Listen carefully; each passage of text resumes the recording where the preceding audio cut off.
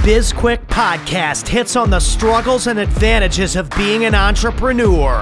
It's for anyone who's made the commitment to burn the boats and not look back. Are you a busy entrepreneur or small business owner trying to do it all?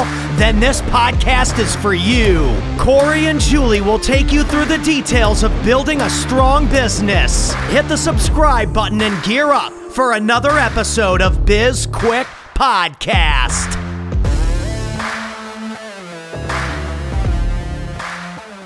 All right, and welcome to BizQuick. I'm Corey. I'm Julie. And on today's show, we've got an exciting conversation for you, and I say that every show. Every show, and they are all more exciting than the other, Julie. So I think. So I'm going to let you use it. Yes, that's fine. Okay, yes, fine. Yes. What makes today's show so exciting, Corey? We're gonna talk about memories. Oh God, Yes. you don't have any. Exactly. So that's why it's gonna be exciting for me, because we could have had this conversation yesterday. I wouldn't have remembered it. For multiple reasons. Yes. But yeah, so we're going to talk about that. Before we get into it, though, I want to tell everybody about our Patreon account out there. You should go check out patreon.com/BizQuick. And if you are so inclined, you can support the show by giving us a tip, a donation. Let us know what you think. We've got some behind the scenes material out there for everybody, and it's just a really cool way to tell us that you love us. So go to patreon.com/BizQuick to check that out. Nice. Yes. We love to get tips. We really do. We do. Yeah. That's what she said. There we go. You are just all over that today. Yeah. Okay. So memories. You know what I love about memories What's that? is that I think, and I have not done any research on this, but I believe that memories, depending on if it was a positive or a negative memory, I believe that our inclination is to improve them or make them worse over time. So they don't stay static and in what actually happened. They become better. They become more fond memories, or they become more traumatic memories as we grow older. Go on. So, example. I don't have memories, so. Right, You ever see the movie Memento? Yes. Yes.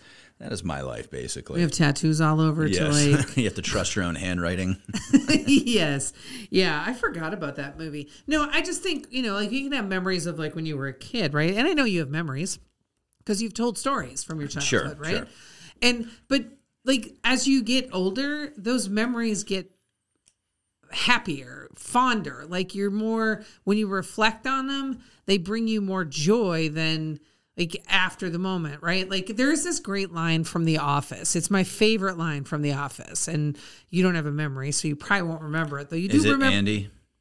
Yes. I know exactly which one you're going to say. Yes. I wish there was a way to know we were in the good old days before we were out of them, or something like that. I know I botched that. Great memory. But that is that's so true though, right? You're in the moment and you don't look. And I can remember early on, Corey, when we started SB Pays, I said to you, we're sitting at your dining room table and we've been working weeks on end, really long hours. And I say to you, there's going to be a day when you're going to miss this. And you were like, never. I'm like, you will miss this. And, because things are at the beginning, it's fun and things are going to get hard. Things are going to get like, it's going to become challenging. We're going to argue about dumb stuff and we're going to miss this building phase, and it's going to happen. And it happened. Right? There are moments where I'm like, I miss that. I miss sitting at your dining room table, filling your walls up with giant Post-it notes, writing all this stuff out and figuring out what we were going to do with this company. And, now we still have a routine, but it's just very, very different. And it's not the same. And I miss the beginning. I stand by my statement. I don't miss it at all. I don't believe you. 100% don't miss it. So. Really? Don't speak for me. Yeah, no, I don't. I don't know. Like it's like a very linear thinking that I have where yes, you can look back on it and be like, oh, that was fun or whatever. Like, but I don't miss it because we can't go back and relive it. You can try and recreate it. Like you can try It never works. No, it never does. It's like the absolute best cigarette ever in my life was my first one. And then you spend the rest of your life trying to recreate that. You'll never get it again. But but I mean, you could build something better. You can do something different. And like, I don't look back on my life and I missed that or whatever. I mean, there's definitely a lot of things that I would like to change. There's a lot of times where I'm like, oh, that was dumb, or shouldn't have done that, or should have done that. I can think of a lot of times you shouldn't have done something. It doesn't matter though. Well, I know. And that whole recreating is it's important, and it is also not the recreating is important. I said that wrong. I'm sorry. But the idea that something was so much fun or that you enjoyed it so much that you want to recreate it, that sort of proves my point that as you go along, the farther you get from an event happening, the better the memory is in terms of what it means to you and how much you want to recreate. Like, just think like a couple years ago when me and Mark went to Vegas for 24 hours. Yeah, that was fun. It was amazing, right? And we're like, let's recreate that. Can't. Well, we'll never be able to recreate it. But we can do something different. We can. We can do something better. Yes. Like that exact thing will never happen because that would be impossible. Yes. Because it was in the middle of a pandemic. Vegas was kind of a ghost town. Mark got roofied. No. Oh, no, that was a different. Yeah, that was a different two trip. times ago. Yeah, 2 years ago. That's right. Yeah, it was fun though. Yeah. All right. Well, listen. This probably was not that interesting of a conversation, was it? Did it feel interesting to you? I thought it was fine. I mean, we left everybody wondering about Mark getting roofied. We'll tell the rest of that story another time. Yes, there we go. All right. Well, we are going to take a quick break. And when we come back, maybe we'll have a story to tell you. Sure. And maybe we'll talk more about memories. Do you want to tell them about Certivium first? Oh, I do. Thank you. I would love to tell them about Certivium. So Certivium is a business that Corey and I co-founded with Stacy, my sister-in-law. I almost said stepsister, but I don't have a stepsister. My sister-in-law. And Certivium is a business for small businesses and entrepreneurs who are looking to grow or improve their customer experience, and they just don't have the bandwidth or the manpower to actually do it. So Certivium handles social media management and customer engagement. We are really, really good at it. And we have put affordable options out in the marketplace so that everybody has an option for how they can better serve their customers and how they can reach more people. Check it out, certivium.com, and the information is in the show notes.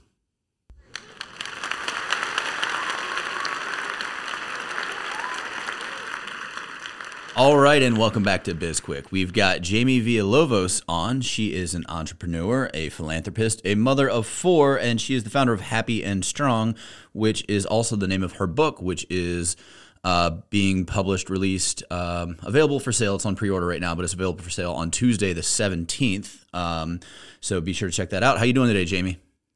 I'm excited. Thanks for having me on today. I'm loving your podcast and everything you guys are about. Yeah, thanks for coming on the show. We're excited to get into the conversation. Before we brought you on, Julie and I had talked about memories and kind of went all over the board. We didn't really get anywhere, I don't think. Julie, did we get anywhere with that? No, we didn't. We were mostly talking about how I have this theory that the further away you get from an event happening, the happier, the better the memory becomes of it. Like you start to slant it more positive, and the more times you tell the story, the more and more positive that it gets, right? So that's what we were talking about on the front end, was just how memories, we make them happier than they actually were for whatever reason. Maybe self-preservation. Actually, I'm actually a big student right now of just the science of happiness, and it's proven that happy memories we actually remember longer, and we tend, or actually, yeah, and then the ones that are painful, harder, we can try to suppress a little bit more. That's interesting. So I want to kind of just pivot just a little bit from what we were, Corey and I were talking about on the front end, because I read the first few chapters of your book, right? I'm now waiting for the book to be delivered, and I can't wait to dig in because you're really, really exceptional storyteller. And I was kind of disappointed when you sent over a sample and it was 3 chapters and I wanted to keep going. I was like, oh, I want more. But I am very curious about one thing in particular. Well, I'm curious about a lot of things, but one of the things that I learned about you in your book is that that you are in the top 1% of the top 1% of earners in the world, right? How does one accomplish something that significant? I mean, you're not old, Jamie. You are fairly young. Yeah, well, I started in business when I was pretty young. I was 22. And, I didn't have very big vision at all. I was just wanting to make more money to be able to put myself through school and to be able to send money to my family back home in Montana, who was struggling. They were always struggling. And so I started working for myself pretty young. And luckily, I had a lot of great mentors. And, the me today is definitely not that me 23 years ago when I started in business. And so I had a lot of personal growth, a lot of, hardships and things that helped me personally grow even more. But, I knew starting out in business that I didn't know anything. I knew that I was going to have to either follow a system or get support in, some way. And so I was lucky enough to have great mentors early on. And I was, again, very, very coachable to them. Didn't have a lot of support outside of that, not with family, friends like that. But I did have great mentors. And so just did everything that they said. I never questioned. I just said, what next, coach? And as they would give me instruction, I would implement just kind of right there at the speed of instruction. I'd get whatever result I got, and I'd go back to my coach and say, what next, coach? And after I grew to a certain level in income or, in success, I would go and find another coach that was further down the path than I, wanted to be on. And so I kept just kind of growing that way with finding people that were happy and successful, and again, where I wanted to be. And you'd be surprised of how many successful people are willing to help you if, again, you're coachable and you implement and you're not wasting their time. It is interesting how many people that there are out there that are willing to help, that have that for absolutely nothing in return. They just want to help. But then on the flip side, we don't like the term coach because literally anybody can call themselves a coach. Absolutely. And we've had some bad experiences with coaches, and it's one of those things that I feel like it's kind of just, I don't know, it's just kind of a sleazy term for people. There's a lot of people out there that are coaches, especially through social media, and they haven't done anything really. Right. They haven't done much. Yeah. So how did you vet the people who were coaching you? Well, I kind of have, if I'm going to take mentorship from someone, I have kind of a list of things that they have to check off. But one is, again, that they are where I want to be. And again, I could have a different mentor or let's say even role model. And these people could be from the past through books. I'm learning from them through books. They maybe have passed away, but also people that are currently successful. But they're where I want to be. So again, that you could have one role model or mentor as far as family. I looked at ladies that were incredible wives and mothers, and I wanted to grow in that area. Then maybe they were my role model there, but they wouldn't necessarily be my coach in business. And then I looked for people in business, again, that were where I wanted to be. And so that was one. The other one was I really wanted them to have a vested interest in my success. So, that's a little bit harder, but if I was successful, somehow I could add value to them. And the other one was I wanted them to have the same values and integrity that I did. Yeah, you talk in your book about I don't think you call it pillars, but these, the 3 core values. Am I framing it correctly? Are you talking about the faith, family, and business? Yes, I am. Where you speak about having, and I loved how you said it. Everything, the three things that you picked were all of your focus, all of your intention, everything goes towards that, and everything else is a pass. Like how you and your husband didn't even hook a TV up because watching TV wasn't on the list. Like you weren't, it was going to distract you from hitting your goals. Yeah. Well, again, I had a lot of personal growth to do. No one in my family had ever made any money. I grew up in poverty in a trailer on the edge of town in northeastern Montana.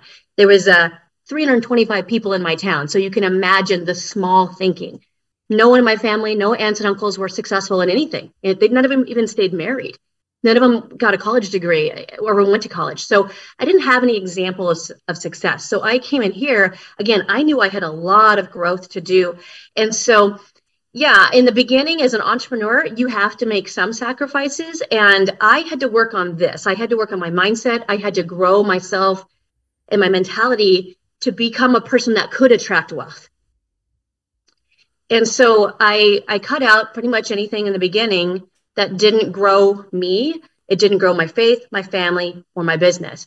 And, that kind of sounds boring, but now, I can do what I want when I want, Right. And so back then it didn't seem like much of a sacrifice. I didn't have a TV. I didn't watch TV for about, I don't know how many years, but probably 10 years, but I just didn't do those things. I cut out a lot of hobbies. And so things that, again, anything that I could delegate, anything that I could even pay someone else to do, that now I could be doing something that, again, grew me, grew my business. The time that I spent with my family, I wanted to max out that time. The time I was in my business, I wanted to max out that time. So again, I cut out all those, time wasters and those things so that I could be focused and engaged in all those things that mattered.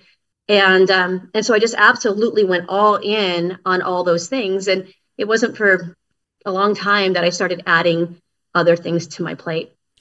And that making sacrifices part of being successful is something that so few people are willing to actually do. The idea of being an entrepreneur, being your own boss, seems like a lot of fun, but they're not willing to give up all of the other fun things in their life to do that one fun thing that is not really that much fun all of the time.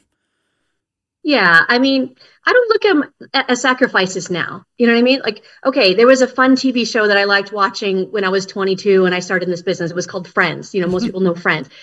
And for 10 years, I didn't know if Ross and Rachel ended up together. You know what I mean? Because I had totally cut out anything that was a distraction. But that's a very small price to pay to have your dream lifestyle that you want now.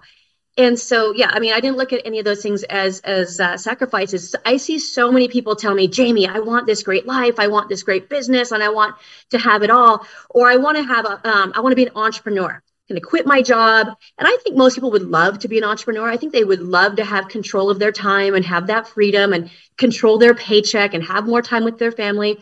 But usually there is some sacrifices. But, I made a decision from the very beginning. I made a decision a long time ago that if that sacrifice was my family, my faith, or my happiness, then that was too big of a sacrifice. I wasn't going to do that. Yep. So I wanted to build the life I wanted.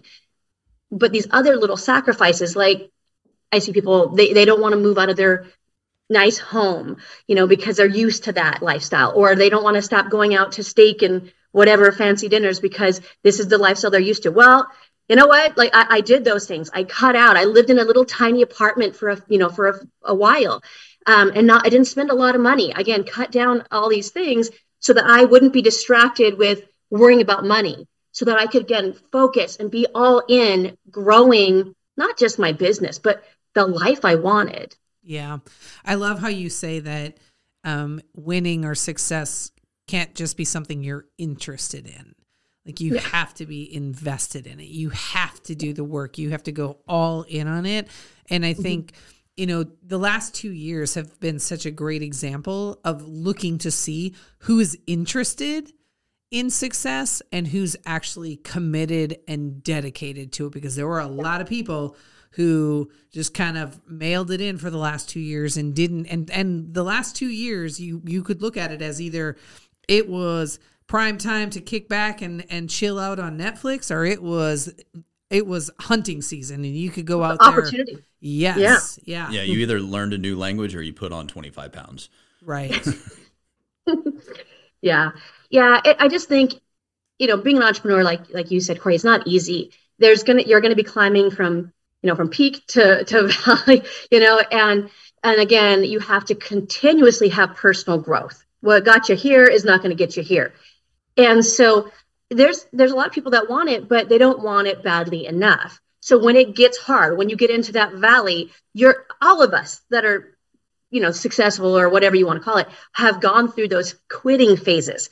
Those times where is it worth it? Is this, is it too hard? Is it too much? Is it too much of a sacrifice? And so if you don't want it badly enough, if you don't really have clarity on what you want, you're not going to make it. You know what I'm saying? You're not going to get to where you really want to be. And so I think for me, early on, I really got clarity.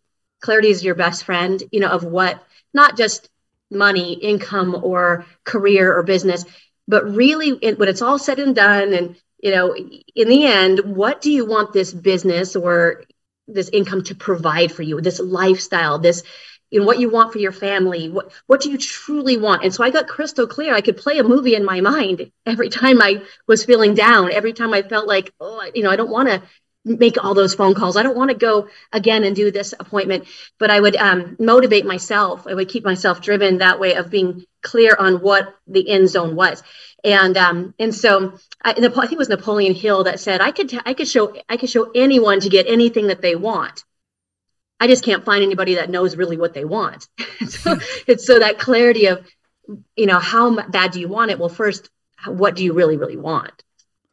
And I want to go back to that conversation on quitting. So just recently, I can't remember if it was on our podcast or the radio show, but we had somebody on and we talked about quitting. I think it was Jake Thompson, right?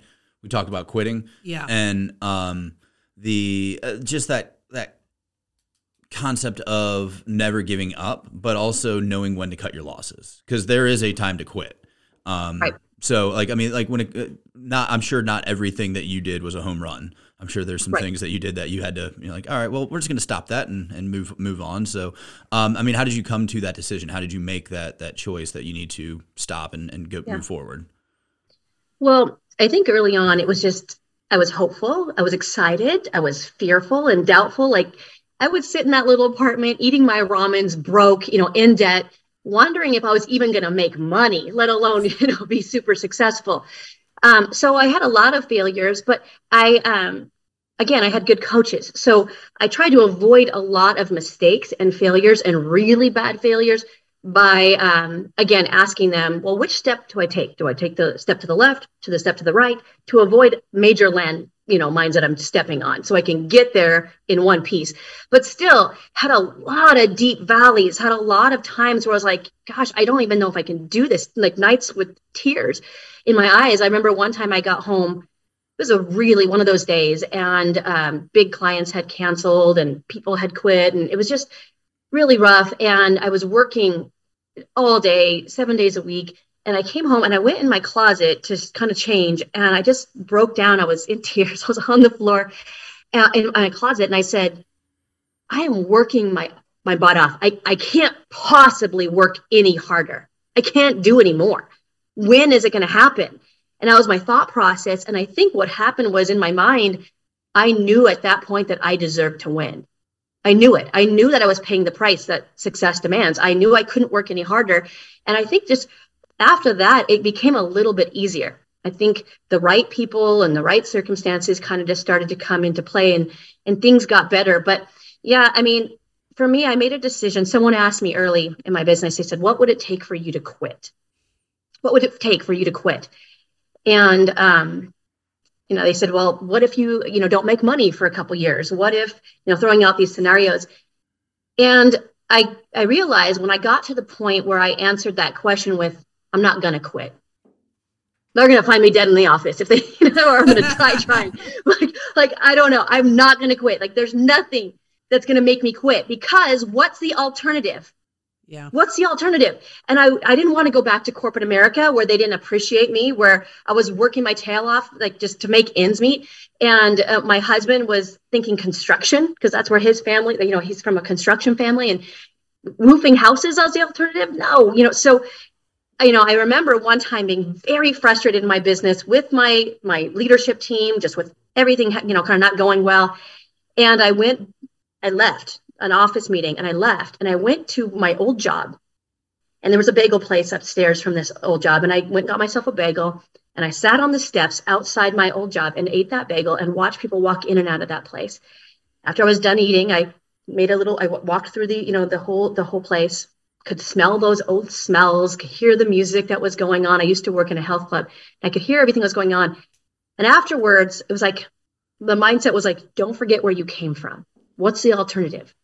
This price I'm paying, it's making me the person, like that second version of me that I'm chasing.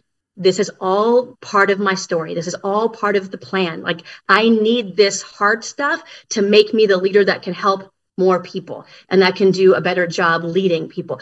So, I kind of go back to what's the alternative? Don't forget where you came from, and then recharge yourself and then get back to work. So during those quitting phases, I just kind of figured out how to recharge and refuel and refocus and just get back to the grind. That's great. I remind myself that I'm basically unhireable. I've been fired by more people than most people have jobs, right? So fired or laid off like 13 times. And I used to be so embarrassed by that. And then I thought, that's probably just the universe sending me a message on repeat. Like, just go do your own thing. This is what you're supposed to be doing. And those moments of challenge, like that struggle is so important, not only to help us build up that, resiliency, that toughness muscle so that we can continue on, but also to help us explain to other people that are coming after us how hard the struggle is going to be, but they got to be built for it. You've got to be built for it in order to keep pushing through and going. You can't just, I don't know anybody who literally just turned the lights on and all of a sudden they were a huge success in their business. I don't know anybody. No, it's not real. Yeah, it does not happen like that. We are running out of time, though. I know, we are. Yes, I'm bummed. We need to start wrapping this up, Julie. Corey. Julie, come on.